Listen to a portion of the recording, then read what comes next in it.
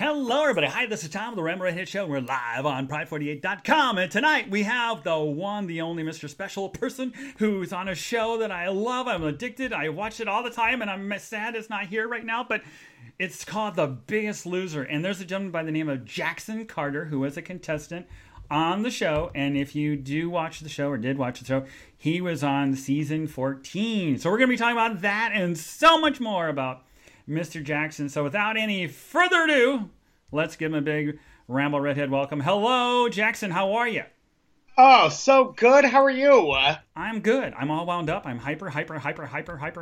So, same and then some over here. Let's get this shit done. okay. Now one thing I did want to, what I do, because see, folks, I love many of the reality shows, and one of the shows I love, of course, is The Biggest Loser, and it's been on for a very long time, but as I mentioned just a second ago, for some reason it's not on lately, and I asked Jackson about that, and he said, I don't know, but I think it might be canceled. So that's very sad news. That would be my best guess. Yeah, yes. I would say if they haven't done any casting and they haven't announced anything, then yeah, it's probably canceled, and it has to be Hollywood's best kept secret because they haven't made an official announcement anywhere. Yeah, and I know. I'm just thinking if it was canceled, because normally there always list about what shows got canceled, which ones are renewed and all that. So I'm surprised that they haven't. Yeah.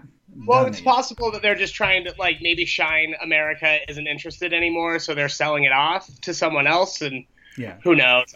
I can't keep up with those people anymore. Those LA types. It's too much for me. Too much for you. Okay, now let's go ahead and let's backtrack. Now, where were you born, Mr. Jackson? I am originally from a Ute Indian reservation in eastern Utah. Oh, wow. Okay. And I'm very, very white. So it didn't go great. Okay. Now let me just ask the chat room, because there is a chat room. Can you hear us? Okay, let me just type that. Okay, real quick. Hey, girls in the chat room. How you doing? Okay, so okay. Now, what I'd like to do then is we talk about where you're from. So, do you have brothers and sisters? I do. I've got one younger brother, one younger sister. All right, and so you're the oldest. Is that correct? I sure am. Oh my God, how much older are you? I am only about a year and a half, but they didn't space us out very far. Oh, they didn't? They pretty much spit us out one by one by one. Okay, they were baby making. Okay, all right. Now. That's what we're great in Utah. We're great at making babies. Okay. We've got that on lock. Okay, good. Now, the other thing I want to ask you is, of course, one of the questions I always ask of all my guests that's been on the show is, how old were you when indeed you realized that you were a homosexual?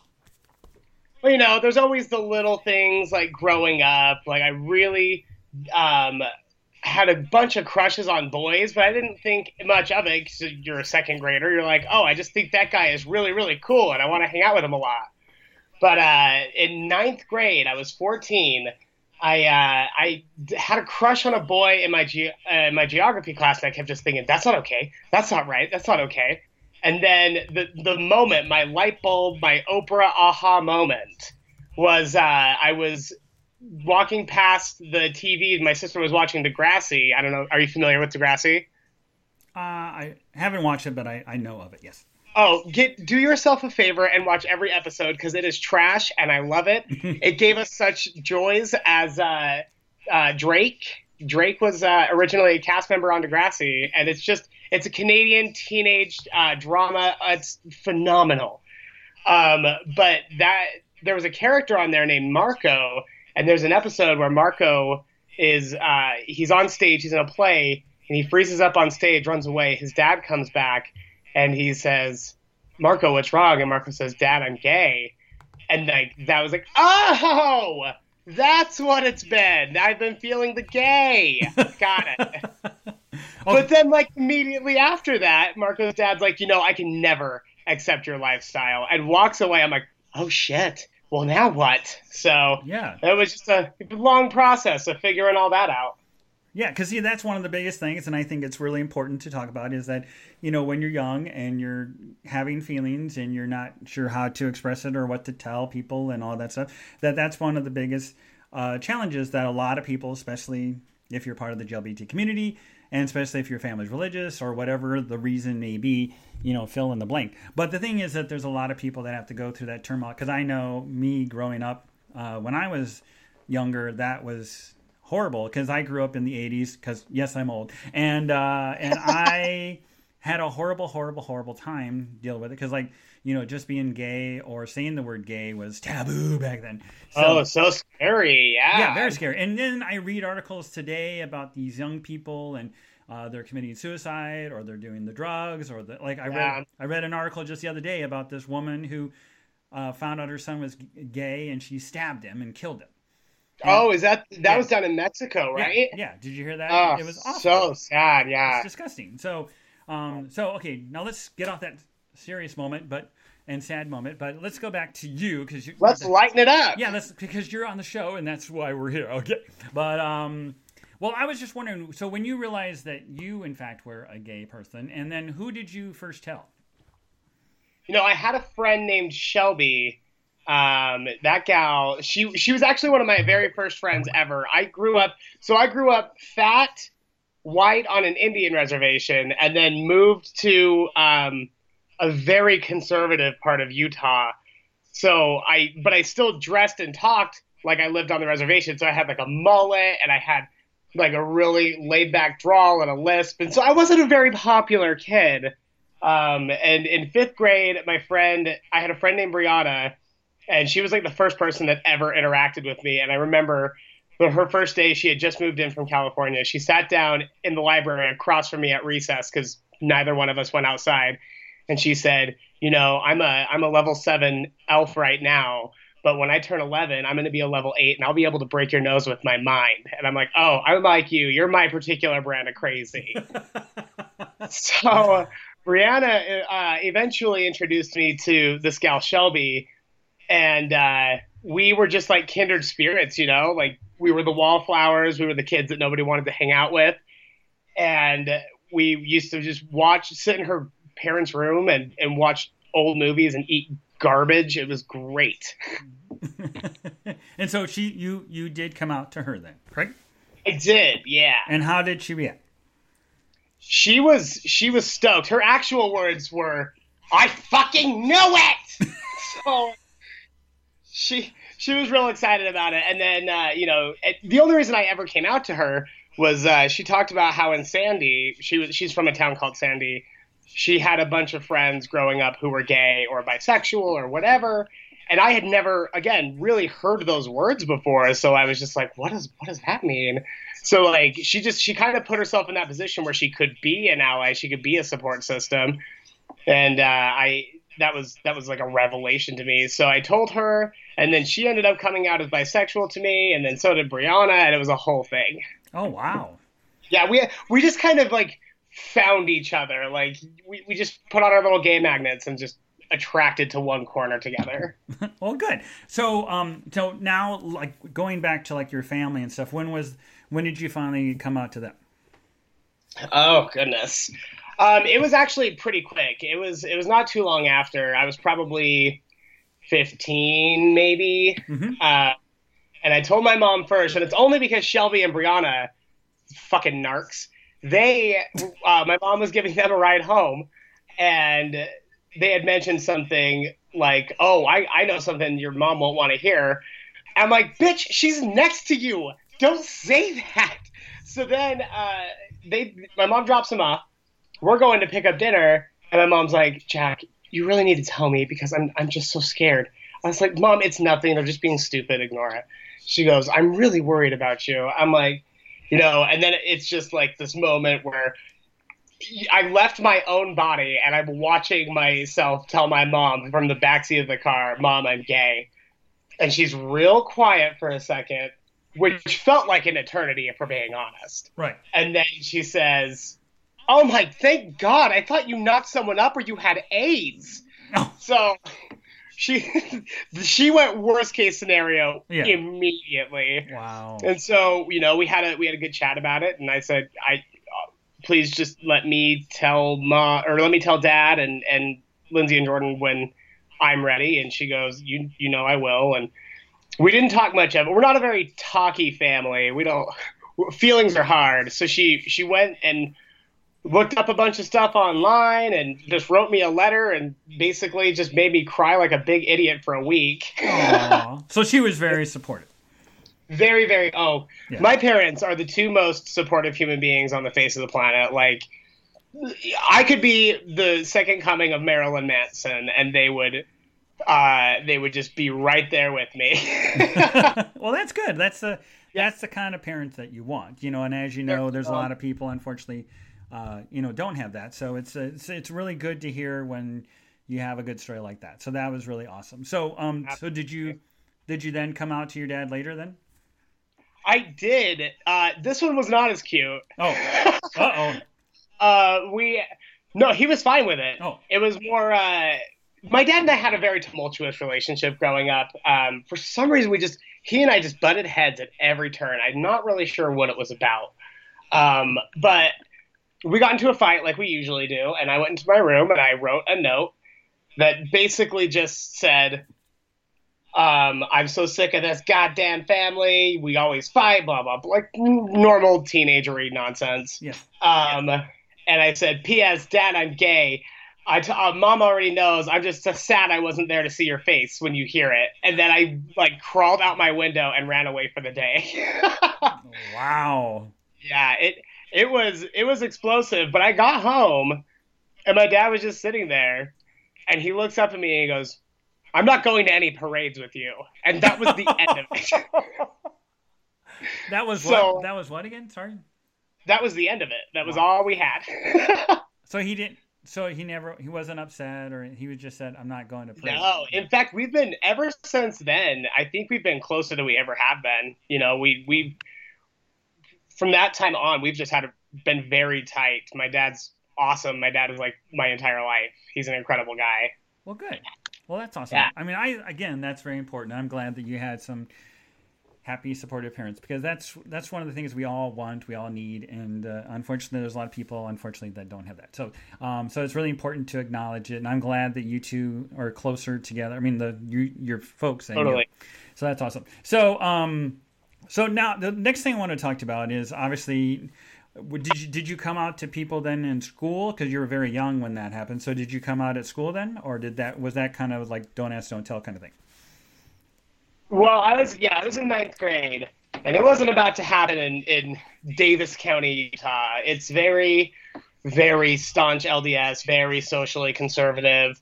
I remember in ninth grade theater class, we went around. We sat in a circle, and my teacher was trying to get us to just be as raw as we possibly could, tap into our emotions, hippie actor nonsense. And she was just like asking us these really tough questions, and one of them was, "What's the one thing you would get rid of if you could?" One of the boys said homosexuality, and I was like, "Okay, not gonna happen here." Yeah. So, but then I refer to it as the island of misfit toys. I found a charter school for science and the arts up north, and it was a complete pain in the ass because I had to take a public bus an hour each way to get to and from school. But that is hands down one of the best decisions I've ever made. I was the king of the freaks. Like, I was the most popular kid in school, and that is not normal. Like, you know that the audience you're working with when I get voted prom queen senior year. Wow. So, I went up there and came out, and everyone was like, yeah, so what? There were 18 others. So it was very interesting dynamic over there. Yeah.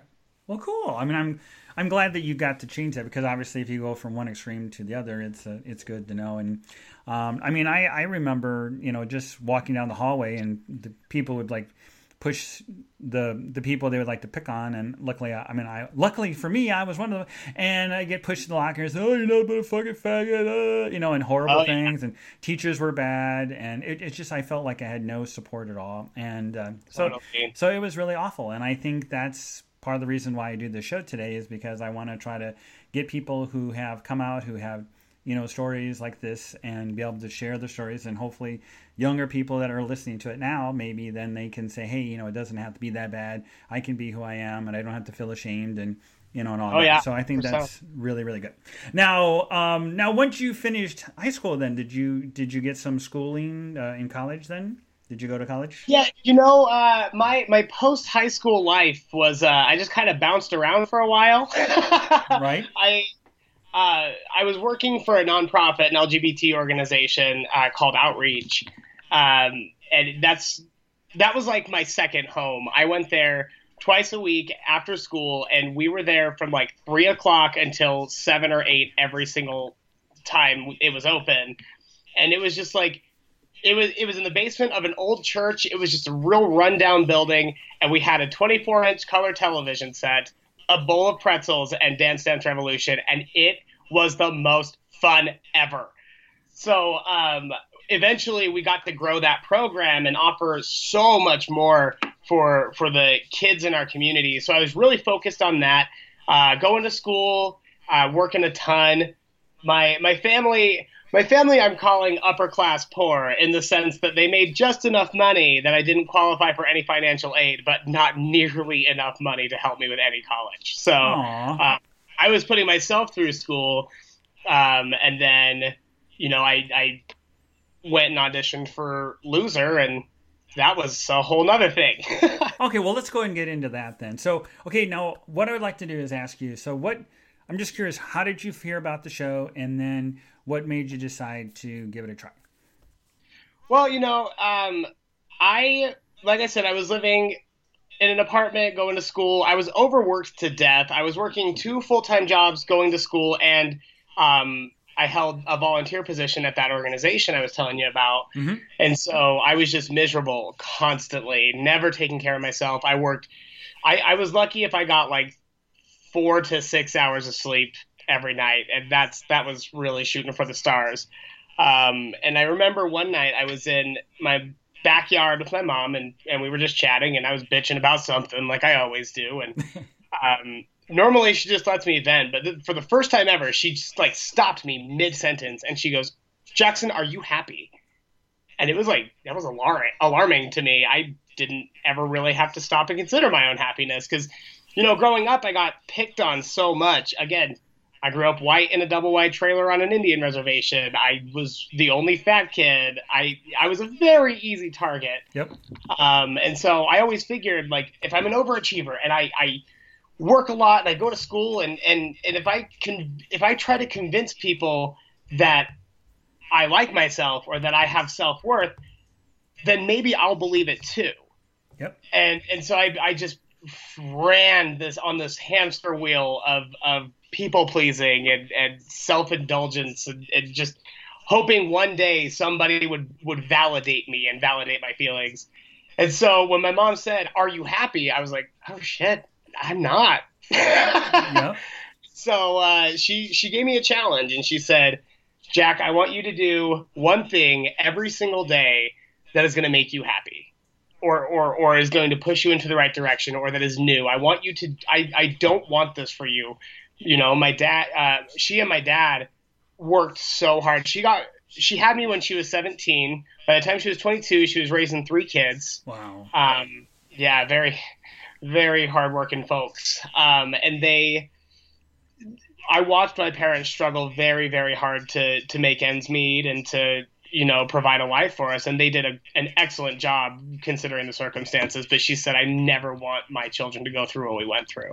Right. So what I ended up doing, I went home that night and I wrote out all my responsibilities on slips of paper, like 3x5 cards. And it was my apartment, my 2 jobs, my volunteer position, and school. And I just rearranged them from most important to least important. And I decided, you know what, the 2 least important have got to go. So I quit one of my jobs and I moved out of my apartment, moved back in with my parents, who I love very much, but there's a reason that we don't live together anymore. Yeah. And, I'm not a big, like, everything happens for a reason, there's fate, and I don't really believe in all that stuff, but this all worked out very perfectly because, like, the week I moved in with my parents, I saw an ad that Biggest Loser was holding open call auditions in Salt Lake City. And I was like, well, no, I don't think I should do it. And then my mom's like, well, what are you doing on Saturday? What's your one thing that you're going to do to make your life better? I was like, well, shit, there we go, Ma. So I went down and auditioned. Yep. And okay, now tell us about like how many people were there when you went? Well, I think my city. So I went down to Salt Lake City. I think we had 2,500 people in one day. Oh wow! Audition. Yeah, it's crazy. I stood in line. So this is basically the audition process. Okay. You go down. You stand in line for about 3 to 4, maybe even 5 hours, assuming you didn't camp out overnight. If you camped out overnight, you were there for the long haul. Wow. So I waited in line for about 3.5 hours, and then what they do is they take you in a group of 10 to meet with a casting director, and your entire group has 10 minutes. So basically, if the gal next to you can stop crying, you get 1 minute to make an impression and to get the call back. So it's quite a process. Right. So and so did they obviously they liked you right away, or did that have to go through several levels to get to be on the show? Oh, I thought waiting in line for 3 hours was bad. Well, I knew I had kind of done some acting. Like I'd always been interested in theater. I've always known that entertainment is where I want to work. And so I knew that the initial audition, you have 1 minute to make an impression. You got to make them laugh. Make them laugh first, and then you can cry later. So basically, I put on my bubblegum pink blazer. I had a bow tie, just something that they would not forget. Yep. I went in there, and they, she walked up to me for my minute, and she asked me, "What are you doing here?" And I said, "I saw all these fat people. I thought we were in line for Cinnabon." And and so she liked me immediately, but that's not the first. Right. It's not the first option you get. There's a lot more approval. So from that moment on, I had a callback audition 2 days later, and then that's an on-camera. It's very, very. How do I put this?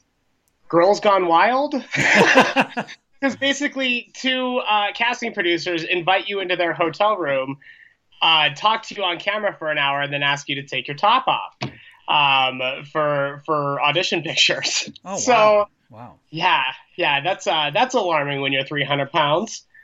So, is that how much you weighed when you were on the very start of the show?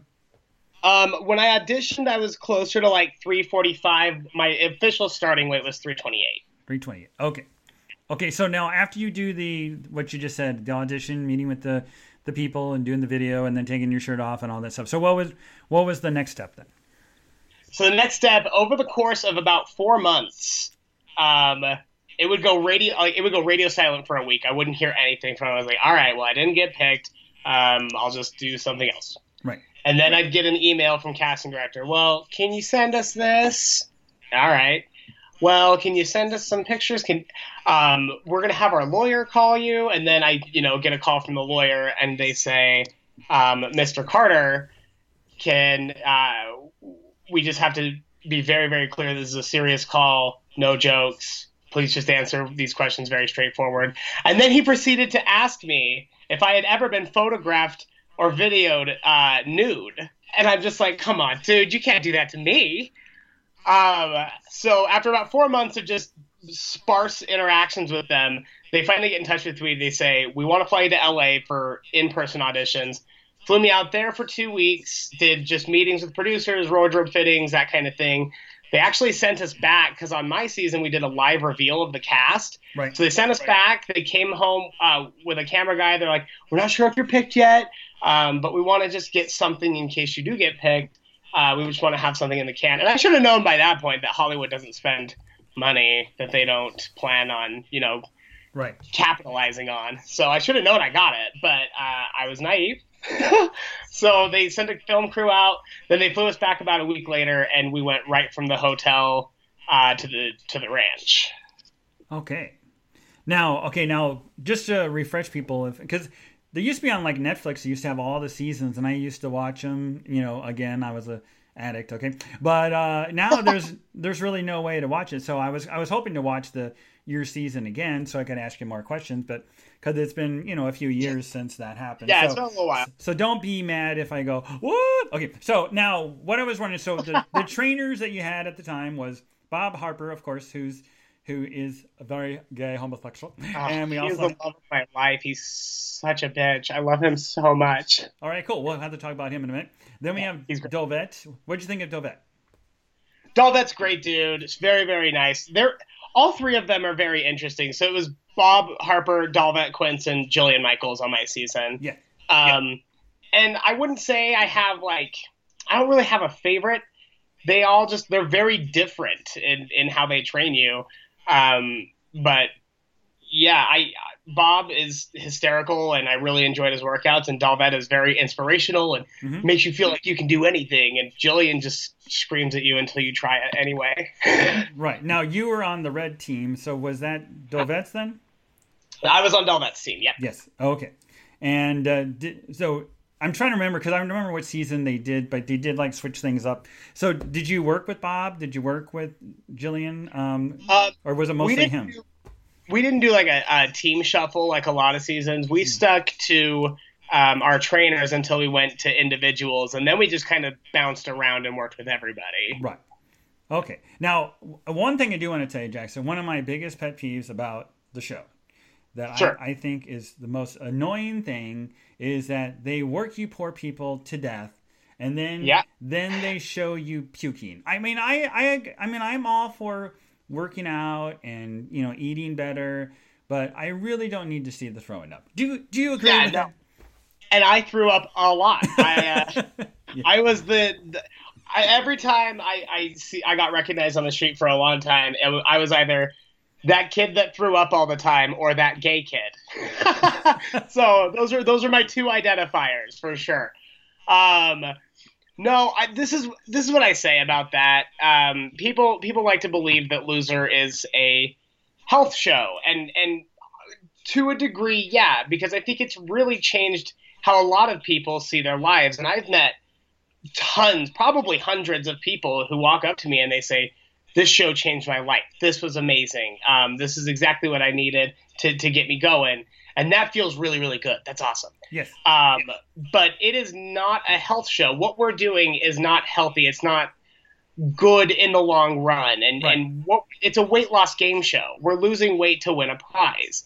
And if you try to assign it anything more than that, it's not much different than Survivor or Big Brother. Like it's just a different way of how we survive through each week. Right. So, yeah, I agree with you. It is tough. It is challenging, and I think they do go a little hard sometimes, but there's also a lot of good that has come out of it. Right. I mean, I think that there's been a lot of negativity or criticism about the show because it's showing. What? I haven't heard of that. Oh, yes, you have. So because a lot of people are saying this is the unhealthy way to lose weight. You shouldn't lose it this quickly. You have the long-term effects that you have to deal with and all this stuff. And and I agree with that. But I think for the heart of the show is wanting to try to get people to understand that what you do, what you eat, and if exercising is an important part of your life. And like for example, I can't remember the guy's name now, but I remember there was this one guy who was on the show and he was like 200 and some pounds, and he got down to 180 pounds, and he was on all these medications like heart, acid reflux. He had, stomach issues. He had everything under the sun that he had to do. And then when he lost all the weight, that he, met with the doctor, and the doctor said, "Hey, you don't need to be on any of this stuff now at all." And he's completely off the medication. It was just, and see, like I've been talking to my sister because my sister's on like 2 high blood pressure medicines, and and I'm always talking to her. I said, "Kimmy, if you ate a little bit better, you cut out the pop, if you stop, eating so much salt, you could actually eliminate all that stuff." And if you you wanted to, and she would bitch and moan about being on the pills. But then she didn't really do anything. And I think that's what I love about the show is that it gives you the motivation, but the bottom line is it's up to you to do it. And, and make that decision, say, okay, I'm going to do this. I'm going to start eating better. I'm going to start walking. I'm going to start working out. And I think that's part of it. If you don't have it in your heart and your soul and your brain, then you're never going to accomplish much. So I just think that's what I loved about the show. I mean, I loved because I like Bob, all the trainers, and I just feel that the message that they were trying to instill. Because I remember the one episode where they would just talk about the sodium in food, or and just make you think like how many calories is in this meal. And I would ask people, and they would say, "Oh, it's this," and it would always be way less than what it really is. Yes. Yeah. And I just think that's a lot of people, and then they wonder why obesity is such at a high rate now, and the food options that we have, and the price of fast food versus the healthy food, and and all that. So we can get into all that, but I just think it's something that I thought I did like about the show. And and to kind of snowball off that point too, I mean, I don't consider my greatest accomplishment on the show having lost the weight. The weight, it could come or go. What I really got from the show personally, and I'm not speaking on behalf of any of the other contestants, everyone kind of has their own experience. But I grew up a lot on that show. Like I said, I came from a very poor family, and I didn't have the means for a traditional college education. I didn't get a dorm. I didn't get to go out and party and hang out with my friends. That was my college. That was my chance to get out and not worry about work, not worry about anything but what I wanted to be and what I wanted to do.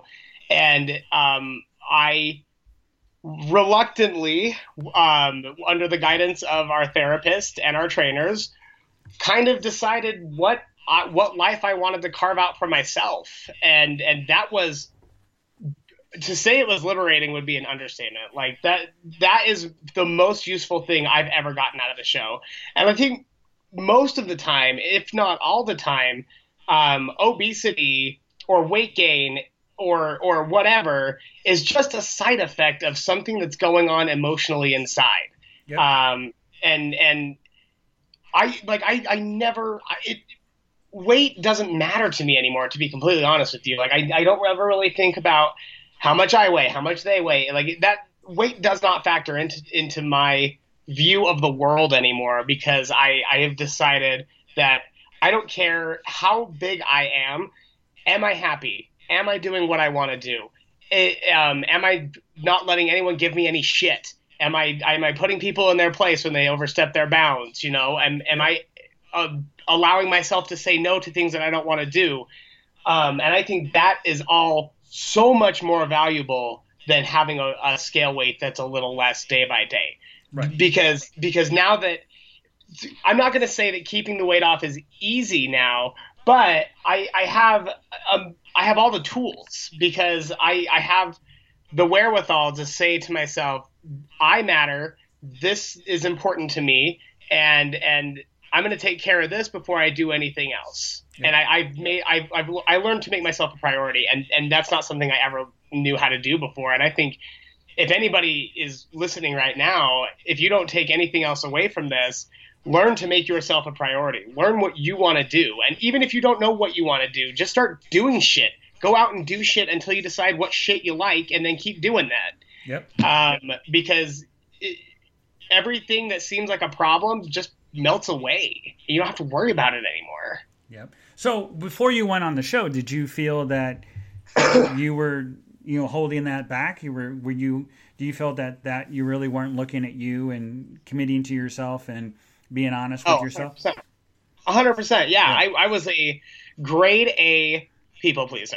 Like I woke up every day thinking about what I could do for everybody else, and I worried so much about what other people thought of me, and I was so concerned about all of that.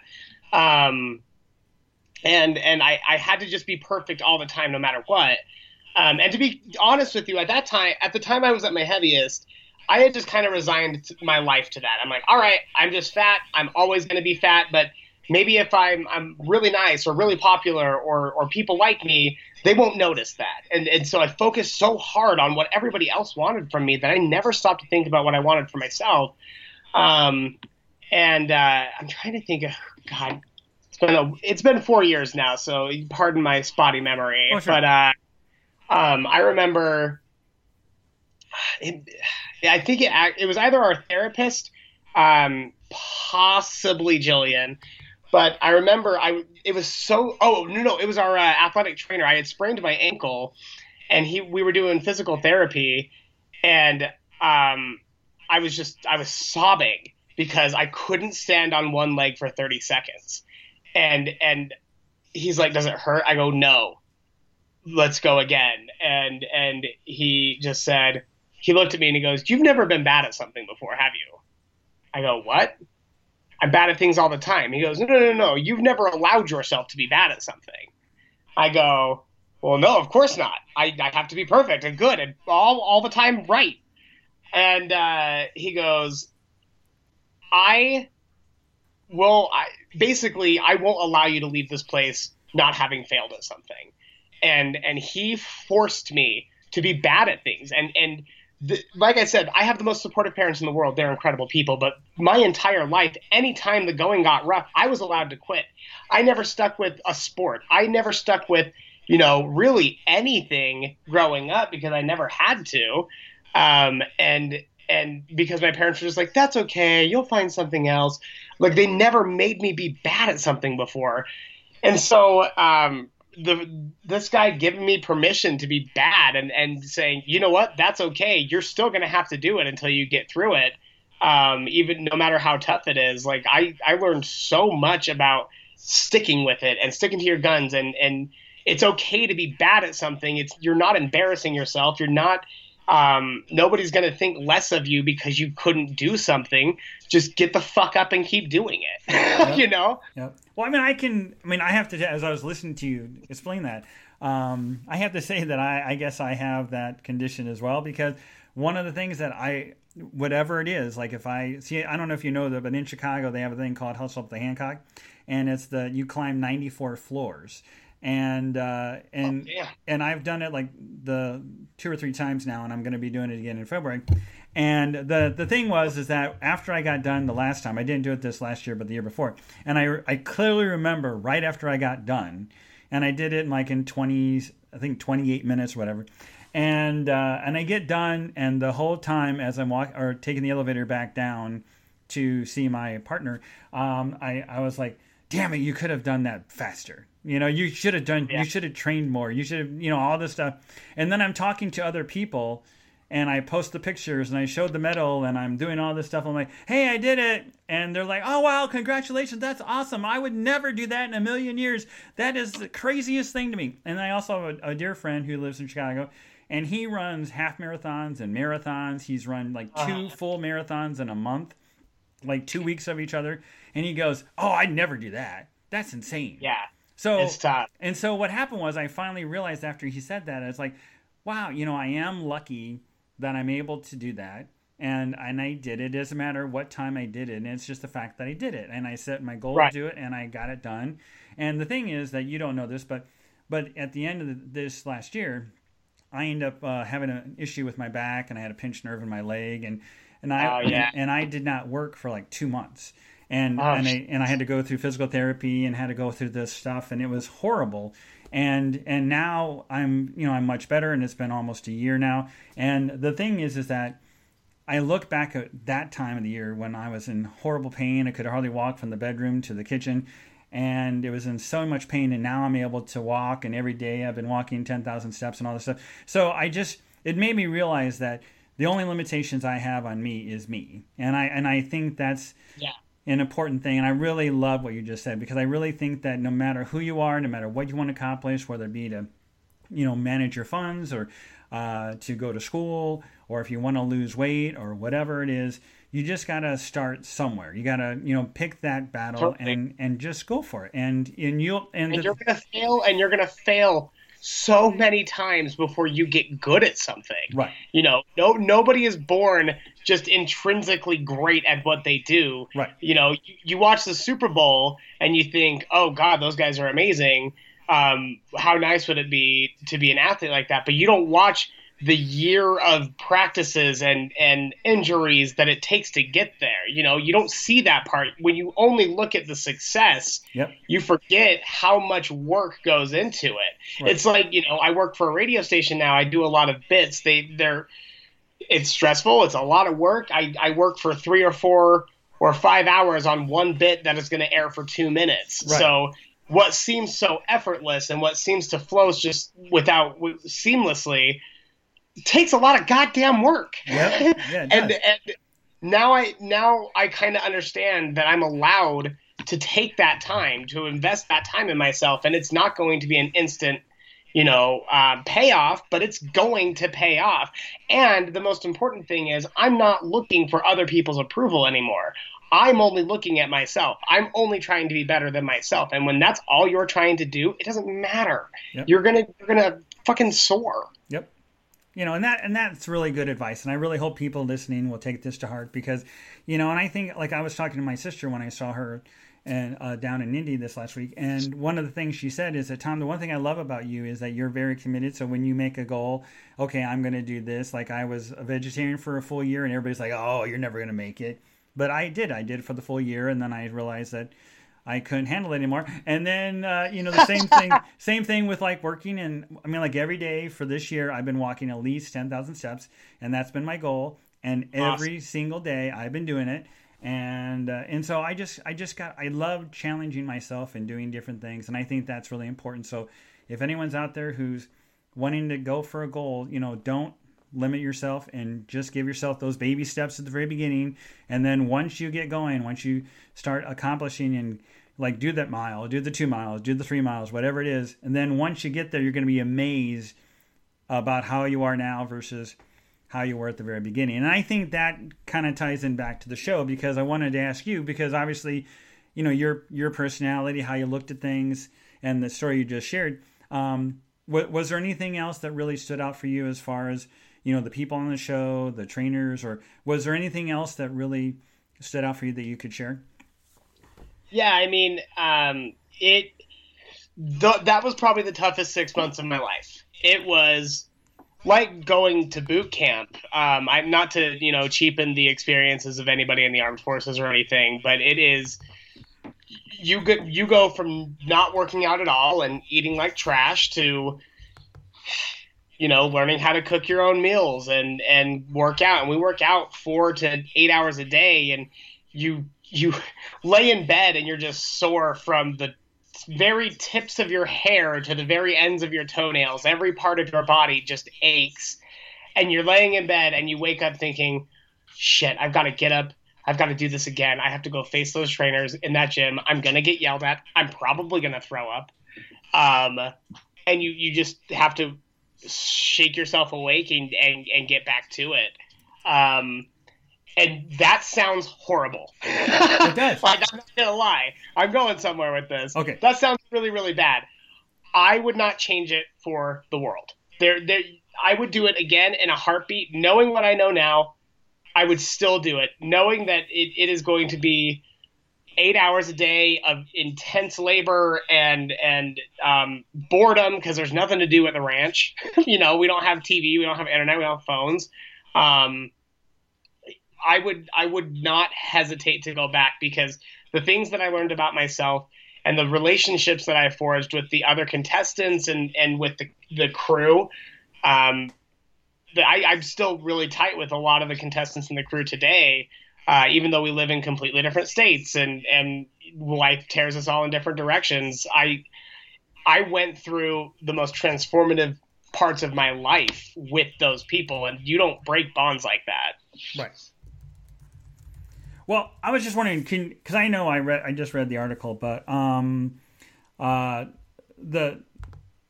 how much you lost on the show. Can you go ahead and tell us how much you lost? Yeah, I lost 109. Excuse me. I weighed in at 198 pounds. I lost 138 total from start to finish. And that was a 6-month period? Yeah, about 6 months. Wow, that's pretty amazing. Crazy.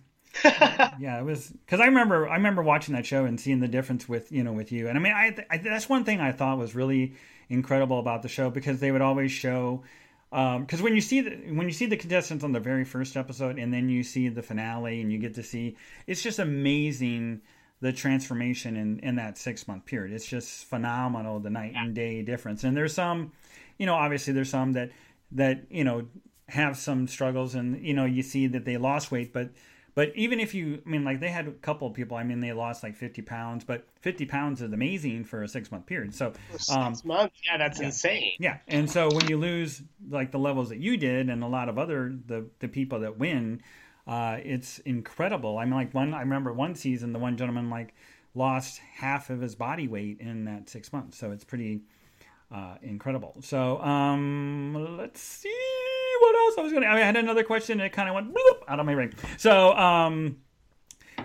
okay, other people that were on the show with you, which one would you say floored you the most as far as how much they lost? I was very, very surprised to see Lisa Rambo.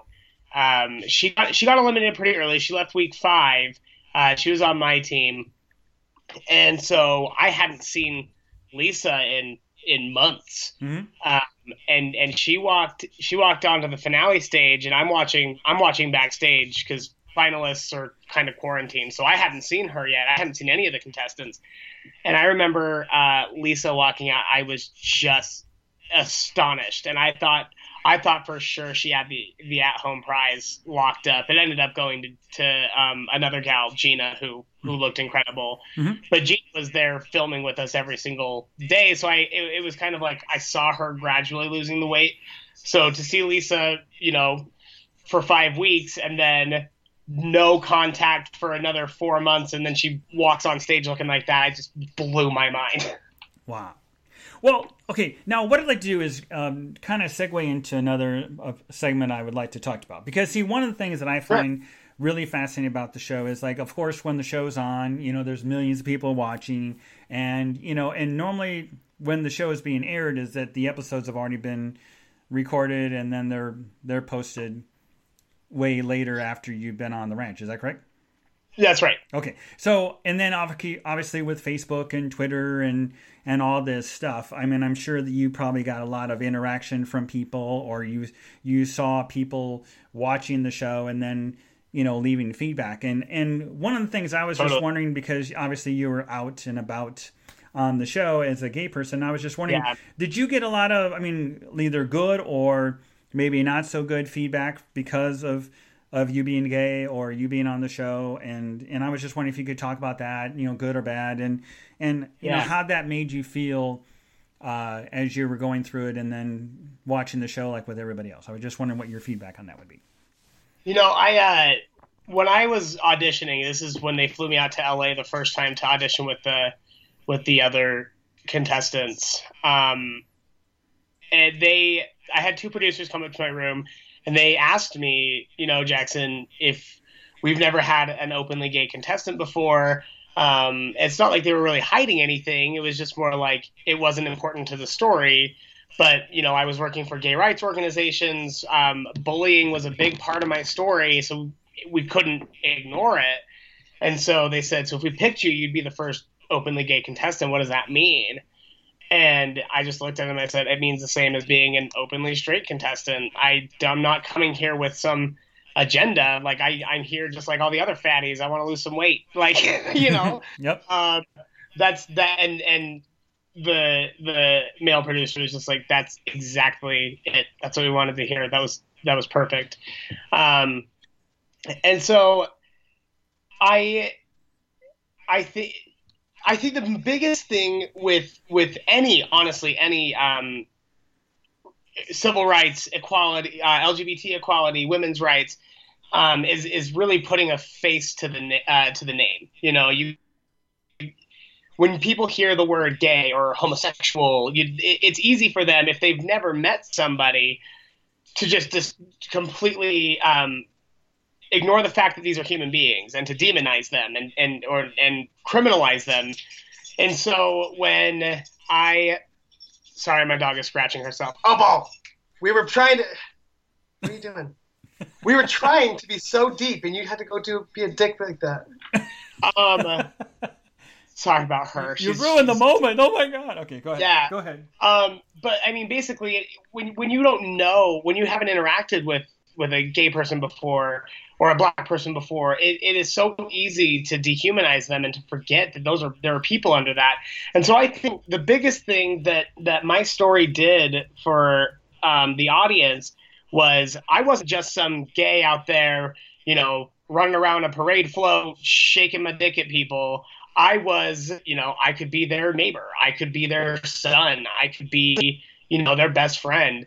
And they wouldn't, like, that really hit home for a lot of people. I got so much outreach through social media. Just, I want to thank you so much for helping me through this. My daughter is trans, and I can finally say my daughter instead of my son. And it's really helped me open my mind. And I just got so much of that. That was absolutely incredible. Now, did I get a couple of trolls? Yeah, the internet's full of them. It's like, walking outside and stepping on a rock. You're gonna come across something. Yeah. But overall, I had a very, very positive reaction to my story, and people were just so happy that they treated my story well. And I want to shout out to the producers for doing that, because they could have taken my story any way they wanted to. You can play the exact same words in a different context with different music, and suddenly you're a villain instead of a hero. And I think they treated my story with a lot of dignity and a lot of respect. Yep. Well, that's good. Well, see, the reason I wanted to ask that question is because I thought it was really interesting that you were openly out on that season, and then the following season there was a contestant, Bobby, who is from Chicago, and he was on the show, and he was struggling with dealing with it and accepting who he was. And then on the episode, I will never forget this episode, and you can find it on YouTube if you want to watch it, but Bobby is having a conversation with Bob Harper, and then Bob Harper on that particular episode came out as gay as well on that show. And that was the first time in the 15 years that Bob had mentioned anything. I mean, I know that because I remember years ago, I remember seeing a video where he did like a gay gym thing. And there, I can't find it anymore, but there was a video where he and a couple of these other trainers were on the show, and they said, "Oh, you need to come to our gay gym," blah blah. And but that's the only thing that I ever found that had anything to do with Bob, being out. And I just thought it was really interesting how Bobby was on the show and he was having the struggles. Well, then Bob felt he needed to share with Bobby, and then they both came out. And then, of course, a lot of people were very supportive of Bob Harper as well as Bobby, going through their announcement. And I thought it was really important, because I really think that that's what I love about TV, is that they can show all kinds of different people. You can show all the extremes of the GLBT community. And I think by doing that, like you said, by putting your story out there, by sharing it with the world, that then people can tend to learn from it and understand it, and then maybe they can say, hey, I don't, that person isn't that bad because that's who they are, and it's kind of like when Will and Grace came out. It really changed the world, and look, now in the the nation we now have marriage equality, and and that's something that I years ago never would. I mean, if someone had said, "Oh, you're going to have marriage equality, you can get married in, any state in the United States," I would have went, yeah, right, I know. Yeah, I was the same way. Visibility matters. Yes. For people to say that I'm trying not to get too political. Yeah. But I have been just bashing my head against the wall because of all of these trolls talking about the Women's March and talking about the Keystone, or the DAPL pipeline protest and all of these things. They're just like, shut up, Trump's the president, or stand down, you're never going to win this fight, or whatever. And clearly they haven't studied any of history, because the only way shit gets changed around here is by protesting and standing up and saying no. But visibility matters. Showing a woman achieving something matters. Showing a gay man living a normal life matters, because when you're young and you don't see that representation, you don't think you're normal. Yep. You don't think you can achieve those things. And I will go to my grave spitting fiery queen that I am, relentlessly fighting with anybody who tells me that, well, I just don't want you to shove it in my face. I'm like, well, I'm not shoving it in your face because you can walk away. I'm shoving it in the faces of anybody who fucking needs it. Yep. Well, I mean, that's really true, and that's important. And that's one of the reasons why I want to have you on the show, because I wanted to hear your thoughts, and I really applaud you and what you've done and what you've accomplished, and I think it's pretty awesome. So, well, we only have 5 minutes left, so I kind of want to I wanted to ask you another quick question, then I'm going to ask you a couple of questions I normally ask every guest. But the reason I wrote to you again lately, because I wrote you back when the season was over, and I said, hey, I'd love to get you on my show, and I hadn't heard anything. And then I think it's about a week or 2 weeks ago, I was on Facebook, shocking to all the people that know me, I'm addicted to Facebook, and I happened to watch a video that you had posted about about working 3 jobs, and you're dealing with your apartment, and how hard it is to deal with all that. And I thought it was very empowering, and I thought it was really amazing because of the struggles that you were going through, and because you got out of apartment and you were moving back with your folks, and you said, well, you cleaned the place spick and span, and then they socked you with a $300 fee, and then you were expecting to get your payment from your work, and it didn't happen, and then you got stuck with all these all these fees and everything. And it really kind of made me think about I think a lot of people, no matter who you are, no matter what you do, no matter how much money you have in the bank, I think a lot of people tend to forget that there's other people out there that are really, really not living the way that you do. And I think that 100%. Yeah, and I just think that's an important lesson. And I was just wondering, could you share a little bit about that? Like I said, we only have a short amount of time, but I was just wondering if you could, talk about that real quick. I mean, that brevity is not my strong suit. Obviously, I never shut the hell up. But long story short, I got charged a huge cleaning fee for my apartment complex. I moved in to a cheaper place, and I had moved out of there because it was just getting a little too expensive, and moved out. They charged me like a $300 cleaning fee, and I had rented a steam cleaner. Like, that place was spotless, and I keep a pretty clean living quarter anyway. Right. Well, the gal called, and she said, hey, we're closing out our year. I need your payment right now. I said, you know what? Fine. I'm not going to fight it. I don't have time. Just go ahead and take it out of my checking account. Well, the direct deposit from my work that was supposed to hit that day never hit for whatever reason. It didn't hit. And it took them 3 weeks to get me my paycheck. So what happened was this $300 fee that I didn't want to pay in the first goddamn place ended up going to my account. I got an overdrawn check fee from the bank. I then got a $20 late fee from the apartment complex for not paying it. And then I got a $25 fee from the software company that processes these payments. So what was supposed to be a $300 bill turned into $370. Yeah. And, I make a decent living. I like you said, I work 3 jobs. I work very hard. I love what I do. But no matter what you're doing, when you're in your 20s, you're poor. That's just how it is.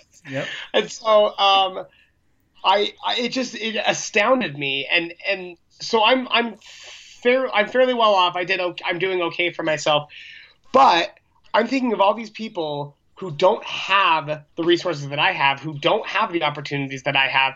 Maybe they're dealing with a sick family member. They're just barely scraping by, making ends meet. They have work a minimum wage job, 60 hours a week, just to provide for their kids. What would happen if their direct deposit hadn't gotten put in and they didn't have the money to pay all those bullshit fees? Yep. And then, you get into an endless cycle of them resubmitting the bill, getting a fee from the bank, getting a fee from them, getting a fee from the bank, and you just dig yourself into a hole that you can't fucking crawl out of. And so for people to say that people are poor because they're not working hard enough, I have very, very seldomly in my life met people who aren't hard workers. In general, I meet people who give a shit and that want a better life for themselves. It's just that they don't have the same opportunities as you. So for you to say, pull yourself up from your bootstraps is bullshit, because you're forgetting the fact that some people just don't have bootstraps. Yeah. That's really true.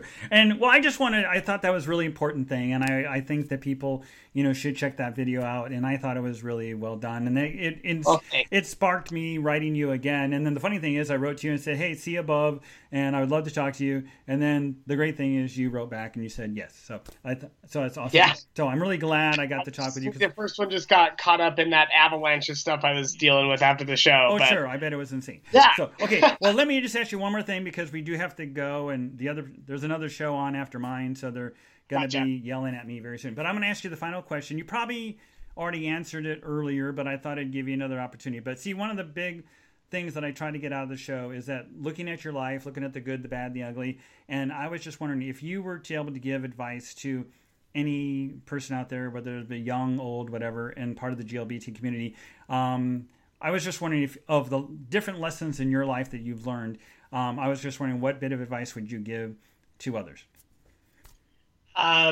Well, I guess what I would say is life is going to kick your ass. Life is just tough, and it will always be tough. That's just how it is. I got home from the show. I really struggled to make my life work with, or my show life work with my real life.